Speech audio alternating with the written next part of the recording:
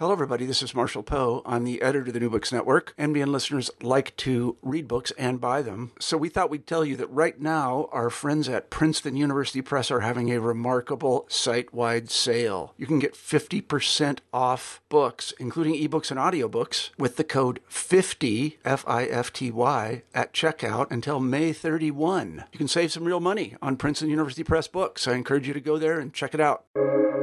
Welcome to the New Books Network. This is Lily Gorin with the New Books Network, the New Books in Political Science podcast. Today, I am rejoined by Melissa Michelson and Brian Harrison to talk about their new book, Transforming Prejudice: Identity, Fear, and Transgender Rights. This was published in 2020 by the University of Oxford Press Oxford University Press. And it is a kind of subsequent analysis to their previous work on understanding how rights for marginalized or minority communities are integrated and to some degree accepted by the majority communities. But I'm going to let them talk a little bit about that after I ask them to introduce themselves and tell us how they came to this particular project. Hi, Melissa. Hi, Brian. Welcome to the New Books Network. Hi, thanks for having us. Hi, glad to be here. Glad you could both join me today. And Melissa, why don't you start out telling us a little bit about yourself and how you and Brian came to this project? Sure. So I am professor of political science and dean of arts and sciences at Menlo College out in California. And Brian and I have been working on research related to LGBTQ rights and how the public thinks about LGBTQ people for over a decade now. And we came to this project actually while we were finishing up our previous book, which hopefully listeners of this podcast will remember was about same-sex marriage. And of course, that legal battle wrapped up in 2015. But even before the Obergefell decision by the Supreme Court, some of the LGBTQ advocacy organizations we were working with at the state level had started to turn their attention to how transgender and non-gender conforming people were perceived and treated. And so we started working with them on that aspect of LGBTQ rights in 2014. And that research eventually became this second book in the series, I guess we can call it, with a focus on transgender rights. Brian? Hi, I am Brian Harrison. I am a lecturer at the University of Minnesota's Humphrey School of Public Affairs. And I'm not comfortable with the fact that we've been working on something for over a decade. That makes me feel very old. But here we are. But I love the research, so I'm glad that we can keep doing it. I taught LGBTQ policy and politics I started about 4 or 5 years ago. And we started off talking about some history throughout the 20th century of how LGBTQ people were treated and how that's changed over time. And we talked about the deep-seated fear of particularly gay men in the 50s and 60s and how it transformed over time. And eventually we turned to transgender rights as well. And I had an enterprising grad student, raise their hand and say, well, it seems like the sort of cycle of history that we saw in the 20th century for gay men is sort of the same cycle of history we're seeing for transgender people, and we're just at the beginning of it. And I said, yeah, that's absolutely right. If we would have lived in the 1950s and advocated for marriage equality for gay men, we would have been laughed at. We would have been, that concept just wouldn't have even appeared in someone's thought process. And that's because at the time, gay men were still seen as threats to kids. They were seen as mentally ill. There was there was a different public opinion toward particularly gay men, but also lesbians and bisexual people. And it wasn't until opinion transformed and changed to a point where policy appeals could be made, like marriage equality. And I think there are a lot of parallels. There's a sizable portion of the American electorate and citizenry that just find transgender people weird or disgusting, or in some way they're just uncomfortable. So there are a lot of parallels between the beginnings of, the policy movement in the United States for gay men, just as for right now, talking about sort of full equality for transgender people and gender nonconforming people just isn't in the cards. And so what we thought we needed to start with was a little bit of history, and that's the first chapter, talking about how opinion changes over time and how that coincides with policy changing over time. And so for transgender people, we were hoping maybe we could use the same theory for our second book as we did for the first, and say, here are some techniques to convince you that transgender people are part of your community, have a lot in common with you, and therefore that should lead you to be more supportive of transgender rights. And what we found was it doesn't really work like that. And so we had to go back to the drawing board and say, okay, where is public opinion at this moment? Not where do we want it to be? And we took stock of how people thought and felt about transgender people and really devised the theory from there, which, as it turns out, is markedly different from where people were in 2008 when we started our research on marriage equality. And that's one of the places where I wanted to start this conversation, is not only discussing the theory that you developed in Transforming Prejudice, but the theory that you had in your previous book, or the first book in the series, in terms of the dissonant identity priming, and how that theory that you had developed and explained, and wrote an entire book about and did quite a lot of really interesting research on. Can you explain that theory, and then to start to point out the ways that it didn't quite fit in the analysis of transgender equality and rights and politics?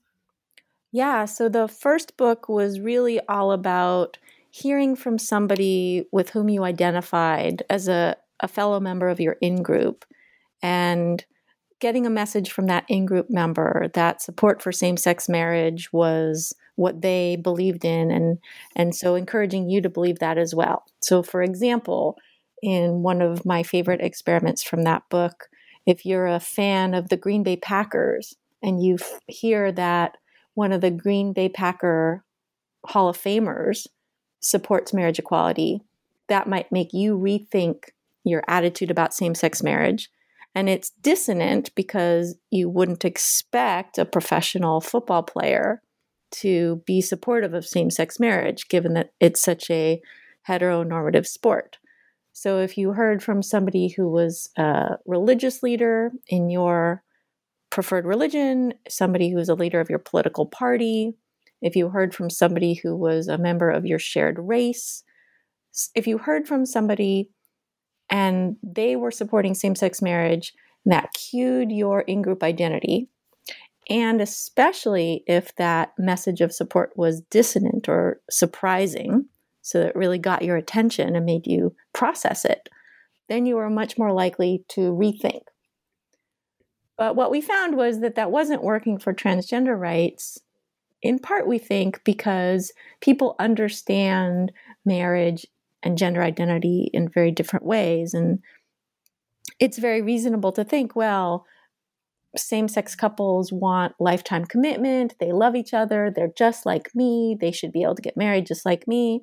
That's a fairly easy step for people to take. But most people don't feel like they have something in common with transgender people. They view transgender people with fear or disgust. They don't like the idea that gender isn't binary. That's threatening, actually, to their own self-identity. And so because we're asking people to change their opinion about something that maybe is threatening to them, instead of something that really was just about a common humanity, we found that it required a different approach. I would also add, in the first book, there was an element of social pressure. And if you heard that a leader of an identity group that was important to you, or even just a prominent member of an identity group that was important to you, supported LGBTQ rights or marriage equality, it sort of changed your identity within that group. which had nothing to do with LGBTQ rights.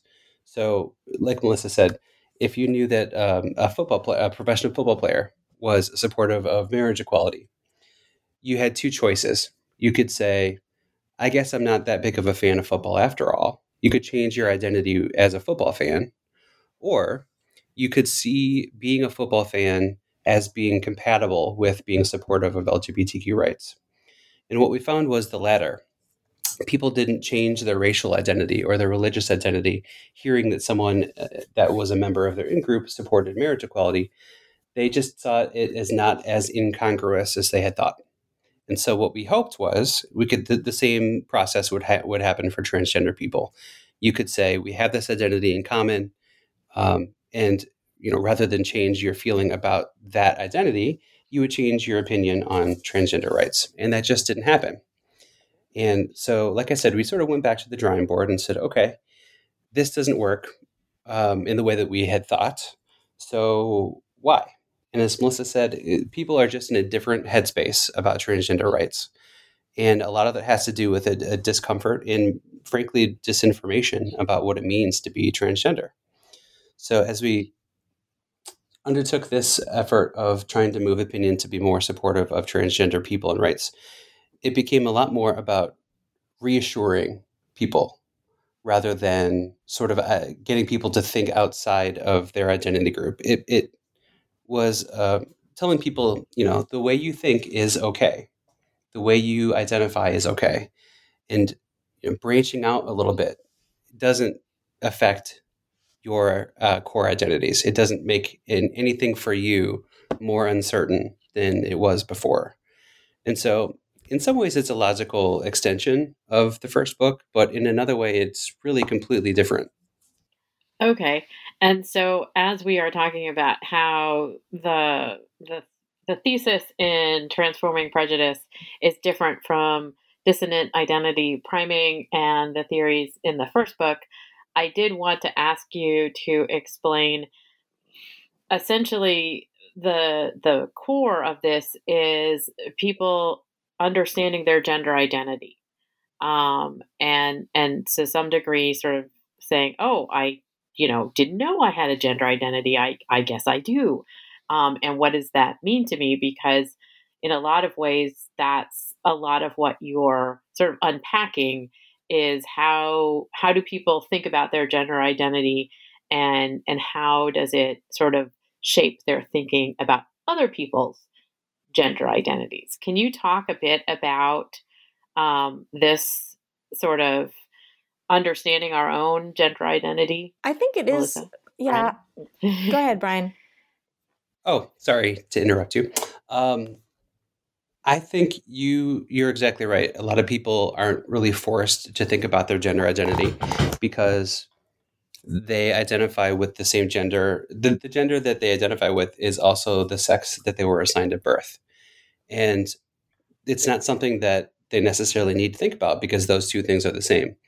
And there is a degree of education because, like you said, everyone has a gender identity, whether it's something that is salient to you or not, it's something that everyone has. So the first step in the process really was to say, yes, you, like everyone, have a gender identity, and it may be more or less important to you, but you do have one. And moving from there, as opposed to with sexual orientation, it's a pretty well-known construct. It didn't surprise people to say, I identify as heterosexual, straight, lesbian, bisexual. That was something that's already well ingrained. But to go to people and say, this binary, this gender binary that you have operated under for your entire life is wrong or is not reflective of what we see in nature and what we see in human nature, it was really upsetting to people to think that maybe this sort of bedrock principle of the way that they make sense of the social world might be incomplete or might be not quite as accurate as they once thought. I think it's about more also than just getting people to realize they have a gender identity, which they never had to think about because they have the one that is the norm. A lot of what we're talking about in this book is about how reassuring people that they are good people or appealing to the parts of people that are good is a way for them to overcome those feelings of discomfort and move towards being more accepting. And so when we're in the experiments, when we're using things like journey stories or moral elevation evoking videos, we're appealing to the good in people, not necessarily drawing attention to their gender identity, but just reminding them of the parts of themselves that are good and the ways in which they want to continue to think of themselves in positive ways, and encouraging that rather than, focusing on this idea that maybe their gender identity is now being threatened, or that it isn't what they thought it was all these years of their life. And just to add to that, there is a lot of, and we know from social psychology research that shaming people never works. So if we were to go to someone and say, "Oh, you don't support transgender rights," gosh, you are outdated. You are behind the times. How dare you deny people their rights, or boomer, whatever with your anti-trans. Sorry. Right. No, absolutely right. Shaming people doesn't work. It boomerangs, or it stops people in their tracks. They don't listen to what you say next. So, and we see this anecdotally in the real world, right? Where people on social media are outraged about everything. And we sort of jump from 0 to 100 of canceling people. And we said, no, that's not going to work for transgender rights. We need to reassure people, as Melissa said, we need to remind people of the good parts of humanity. And rather than shame people, sort of lead them down a better path, and to give them, to sort of model the way to become an ally, even if they don't sort of make that entire journey on their own. And so you developed the theory of identity reassurance, which is the theory that you sort of work on and research and sort of formulate in the course of this book. Can you explain that and the distinction? You've sort of laid out parts of it already, but in the distinction between that and the previous theory that was the driving framework for the previous book. Yeah. So there's a difference here between reinforcing people's positive self-conceptions and the older theory, which was about priming a shared identity as part of a larger group. So, for example, with this positive reinforcement for the Transforming Prejudice group, we are reinforcing people's perceptions of themselves as sufficiently masculine or as good people. Versus in the other book, we were priming their identity as a fan of the Green Bay Packers, as a African-American person, as a Democrat or a Republican.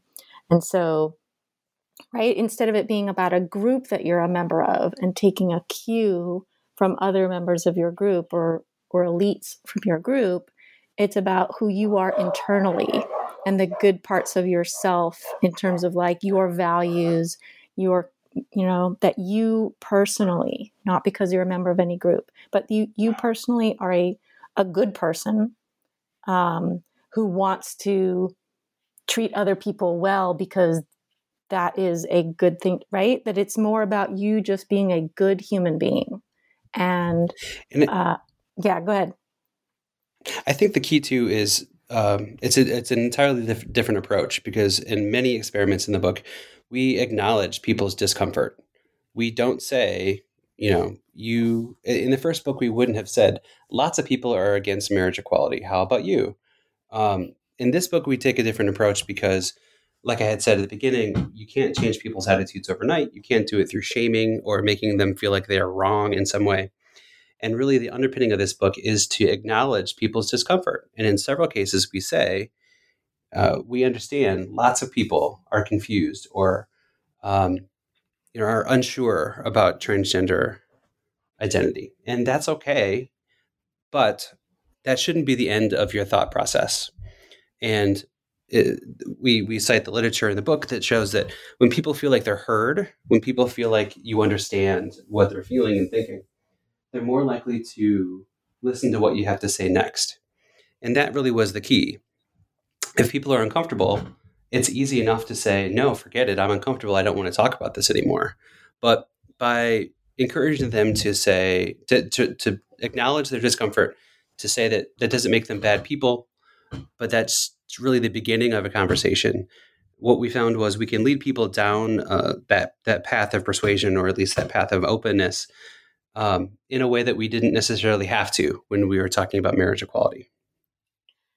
And so I wanted to ask you about the various experiments that you did in the book that formed the research, that sort of opened up your thinking and sort of your conclusions about how to move people towards being more accepting of transgender rights and transgender individuals as themselves in society. Well, all of the experiments in the book are fabulous, but I'll tell you about one of the ones that's my favorite, and then I think Brian has a different favorite. But my favorite one is one that's called a journey story.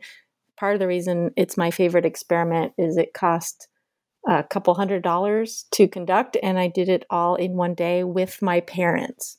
So when it's not a pandemic, my parents live on one of those streets where like everybody and their cousins gets in a car and drives to your street to walk up and down and look at all the over-the-top decorations and get candy.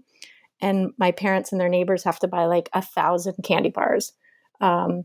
So a lot of people come by their house. I'm like, perfect, let me get some data. And so we came up with the journey story experiment, which was 2 versions of a paper survey. One of them just saying, hey, here's what transgender means. Do you think people are born trans? How do you feel about transgender people, etc.?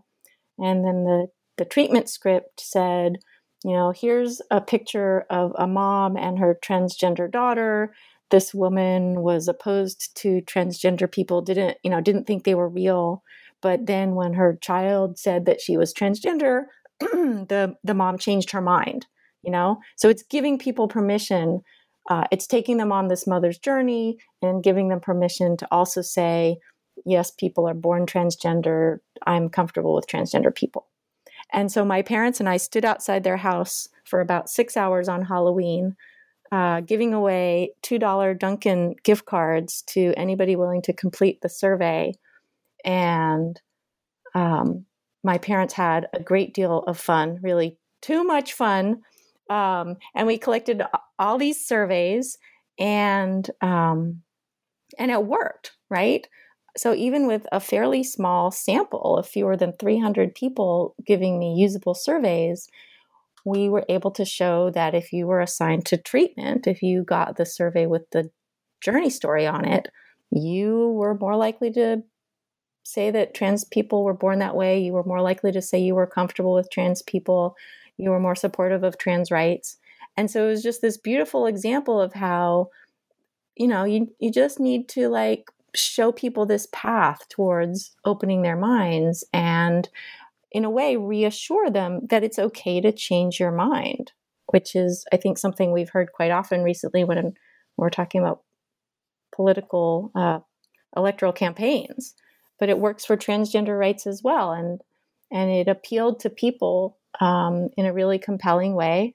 And it was also just a load of fun. And I love talking about that experiment because it's also an example of a way that people without large research budgets, which I think is most of us, can find ways to collect data, right? All you need is a busy street and 6 hours and you've got a publishable experiment.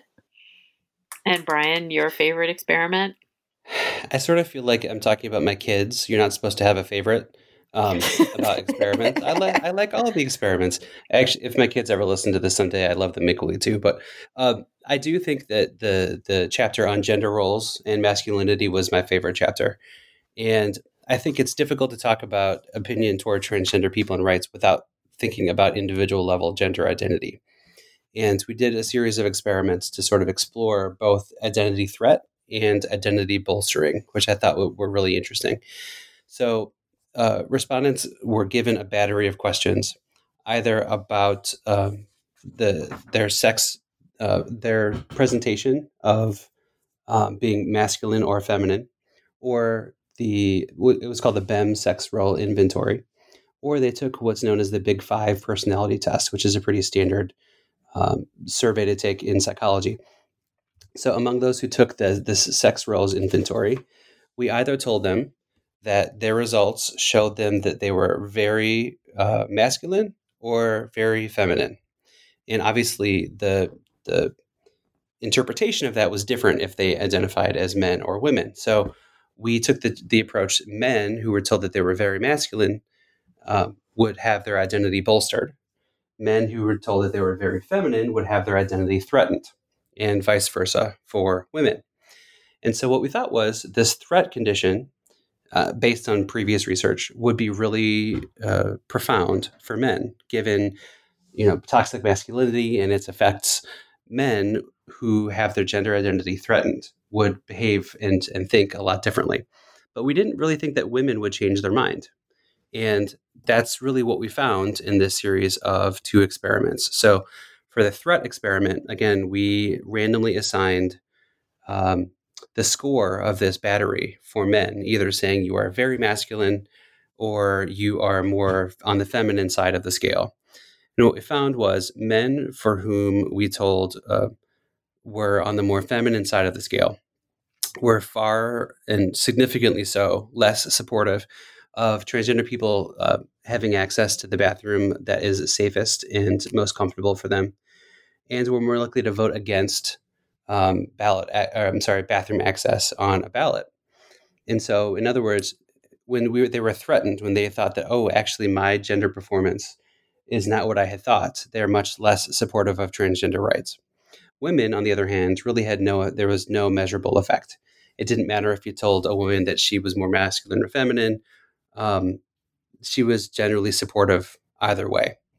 Now, on the flip side, in terms of bolstering, it was the same, actually, for men. If you were to bolster their gender identity and say, oh, wow, you are in the top X% of masculinity for those who took the survey, they were a little bit more supportive of transgender military service and said that they would vote in favor of transgender military service. And women, again, like the first experiment, were not really changed based on this identity bolstering. So the chapter on gender roles, I think, was really interesting because, again, transgender identity and rights is so wrapped up in individual gender identity and gender roles.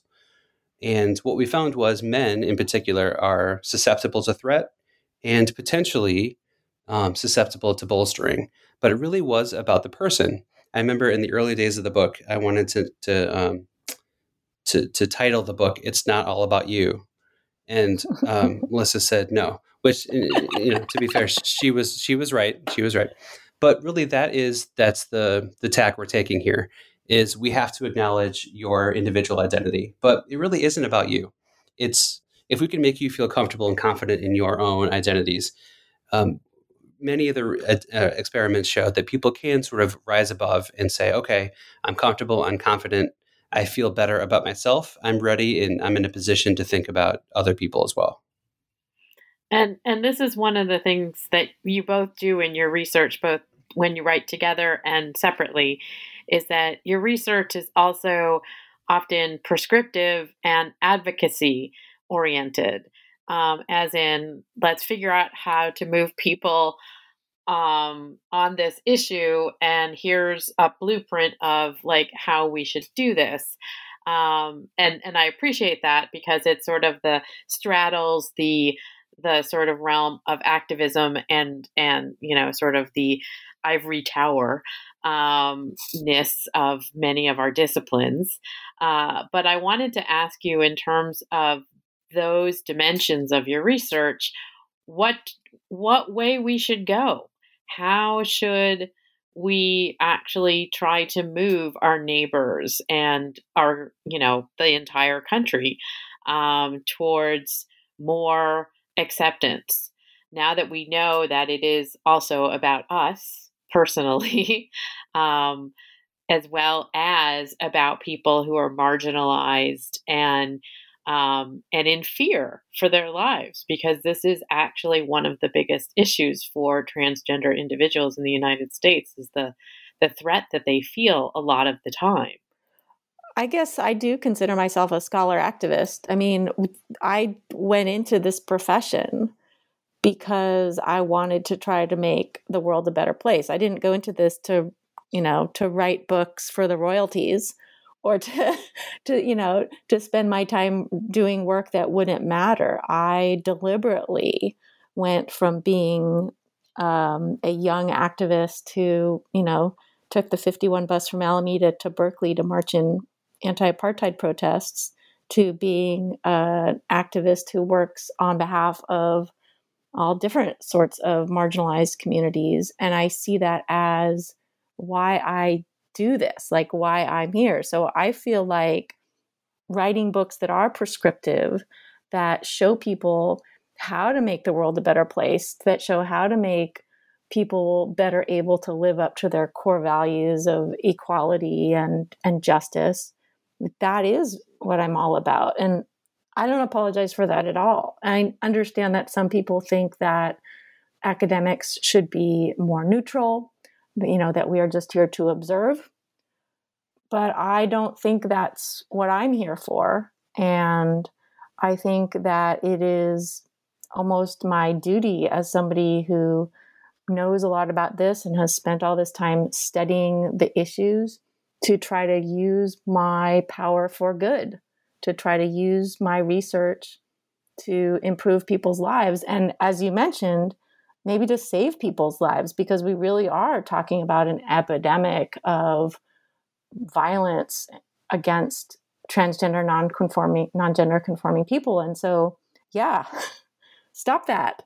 And if our books can help people stop being transphobic, if they can make it safer for transgender and gender nonconforming people to be out in the world without fearing that they're going to be harassed or assaulted, I'm 100% in. I'm 1,000% in for that, and I don't care if people think that means I'm more of an activist than a scholar. I think being a scholar activist is a thing. That's why I'm here. Like Melissa, I have really strong opinions about this too. I think every scholar has a point of view. You like to think that you don't, but you are taking points of view in your work. And I think we just make that more explicit. I don't think we're doing anything different than most people. We're just being more upfront and honest about what we hope the end game of our research will be. We went on a book tour for our first book, and I think was it 37 stops, Melissa? All over the country. And 38, I forgot. I remember talking to you about that and how you structured it. It was really interesting because most academics don't go on book tours. Highly recommended. It was super fun. It was super fun, yeah. But there was one particular place, and I won't say where it was, that was a little hostile to this idea of activism. I'm curious if Melissa's thinking at the same place that I am. And we actually got the question, for our first book, did you test how to make attitudes toward marriage equality less supportive, how to make people less supportive of marriage equality? And we said, no, why would we do that? And they said to us, well, you're just biased then, right? So you're just looking to move opinion in one direction and not the other. And I said, damn right, we are. Right. Why would we want to make people less supportive of equality? And they sort of hemmed and hawed. And I said, well, this particular person studies race. And I said, well, in your work, you find ways to make people less racist. Do you find ways to make people more racist? And of course, he said no and grumbled at me because he was whatever. I think a really good parallel, sorry, I have to interject this, like a really good parallel that's very relevant is I do quite a lot of work on getting out the vote. We would not consider work that tries to decrease turnout to be ethical, right? So like the whole field has taken a side in terms of saying, yes, more democratic participation is good, and it would be bad to research ways to make people stay home and not vote. So there are norms that, as Brian said, like we're just being explicit about it. And I think to your second question of, how we can speak to our friends and neighbors and coworkers to make change. I know we spoke about my solo author book, which really addresses that question more directly, but we also talk about it in this one. And I think there are some keys to changing minds across the board. And I think one thing is we just become bad at talking about contentious things as a rule. We become more uncomfortable with difference. And a lot of people don't know how to deal with it. If someone thinks differently than they do, it's easier to just dismiss them as an idiot and to call them a name or to tweet how awful they are and move on. And that's really a disturbing trend. We have to get better at interacting with people that we disagree with, and if not changing their mind, at least having a conversation that doesn't close their mind. And I think that's what I would encourage for people to do on transgender rights. And again, it's not about shaming people. It's not about telling them how they're wrong. It's listening to them, and it's hearing opinions that you may vociferously disagree with and think are outdated and bigoted. But it's listening to someone in a conversation. It's accepting that they think something different than you, and then finding the most effective path to moving them toward your view. And that's really what this research is all about. It's saying, okay, we understand you're uncomfortable with transgender people. Do you know what transgender people are? If not, hey, let's talk about the difference between sex and gender. Or maybe it's saying, okay, I understand that you're uncomfortable, but let's work past that discomfort and come to a conclusion that while you're a good person, transgender people are good people too, and they deserve to be treated equally and with respect. It's about interpersonal skills that we have often disregarded in political conversations. And I think if you sort of go to the root research in interpersonal communication, we're really bad at some of the basics. And so, like I've mentioned, this book just shows the research that says, rather than shaming, rather than making people feel badly about themselves, come to the table with an open mind, as you hope the other person would. Listen to what they have to say, and then here are some strategies to move things forward, and not just agree to disagree and leave in the same place that you were when you started. And one of my final questions for the two of you on this particular research is also about how to approach with that open mind. And we see this on social media all the time, people being smacked down because they've articulated a position. I wasn't going to ask about J.K. Rowling, but we do see this, and part of what you're talking about is how to get people to the place where they're comfortable in their own gender identity, so that is something that they don't have to worry about when they think about the gender identity of people who might be different than them. And so social media is not necessarily the place to do this.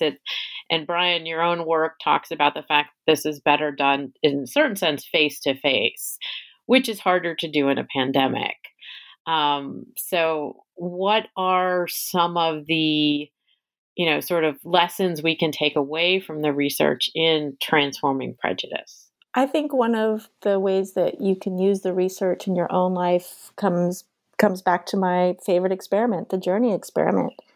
Tell the person you're talking to your own journey, or share the journey story of somebody else, right? That gives them that permission structure to change their own mind. And it helps you have the conversation in a way that isn't about that person, and you're not threatening that person, but you're saying, hey, yeah, a lot of people feel that way or felt that way, but, I was uncomfortable at first when I thought about the idea of transgender people, but then, I thought about this and I read about that. And now I see it, that gender is a continuum, and that transgender people, deserve their full equal rights. So that you make it not a threat, that you give them that path. Because it might even be, I think, that some people are okay with changing their mind or reconsidering their biases, but they don't know how to get from where they are to where kind of deep down they want to be, right? That or that they feel like they have to be 100% comfortable with transgender people to move towards treating transgender people equally. And so you give them a path, you acknowledge their discomfort, right? And, as Brian said, like really try very hard to not shame them, to not criticize them for where they are, but focus more on where you want them to go and try to give them a route to getting there. There's a lot also in the book about just starting the conversation, so if you're sitting at the dinner table and your mom or your son says, well, blah blah blah, transgender bias thing, say, that's interesting. Tell me more about that. Tell me why you feel that way.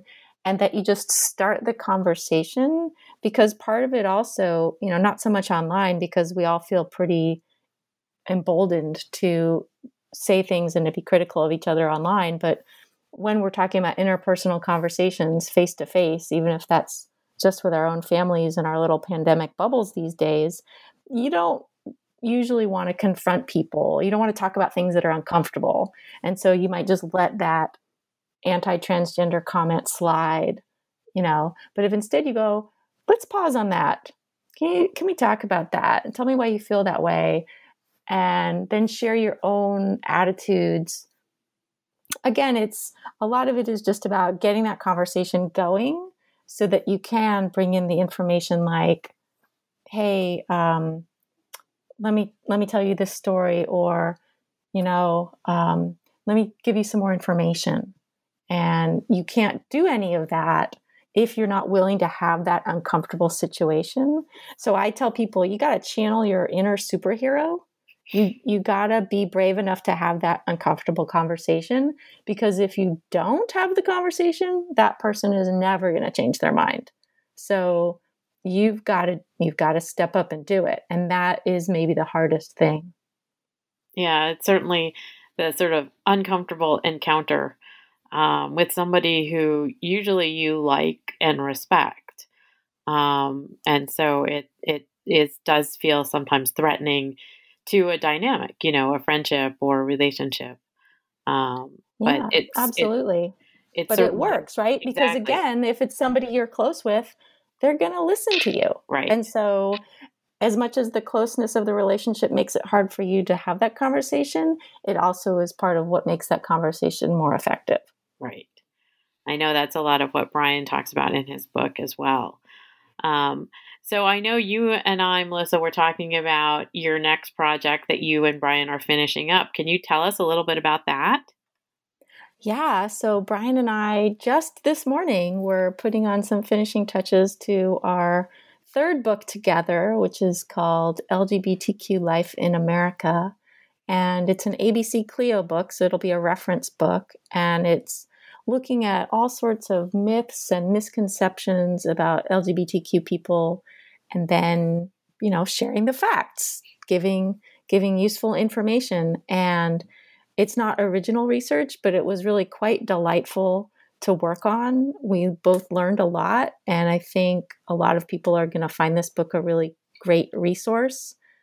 I had my own high school student, my son, read it, and we had a bunch of other young people read it for us as well, since they are the intended audience. And, across the board, we found that they thought the book was great and that they learned a lot. And so we're hoping that will also be true for hopefully the many thousands of people who will also go visit this book in their local academic library. Well, I look forward to it coming out, and perhaps we can have the third edition of Melissa and Brian on the New Books in Political Science podcast to talk about it when it hits the shelves of your local bookstore.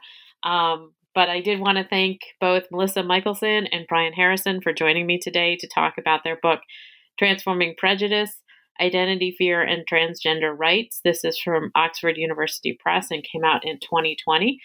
I assume this can be purchased at the Oxford University Press website and other online retailers. Do you have a particular preference? Absolutely. we want to encourage people, I think, to use the Oxford Press website, and they do have a holiday sale going on. So jump on that. Buy both books in the series while you're there. Great. Thank you to both Melissa and Brian for joining me today.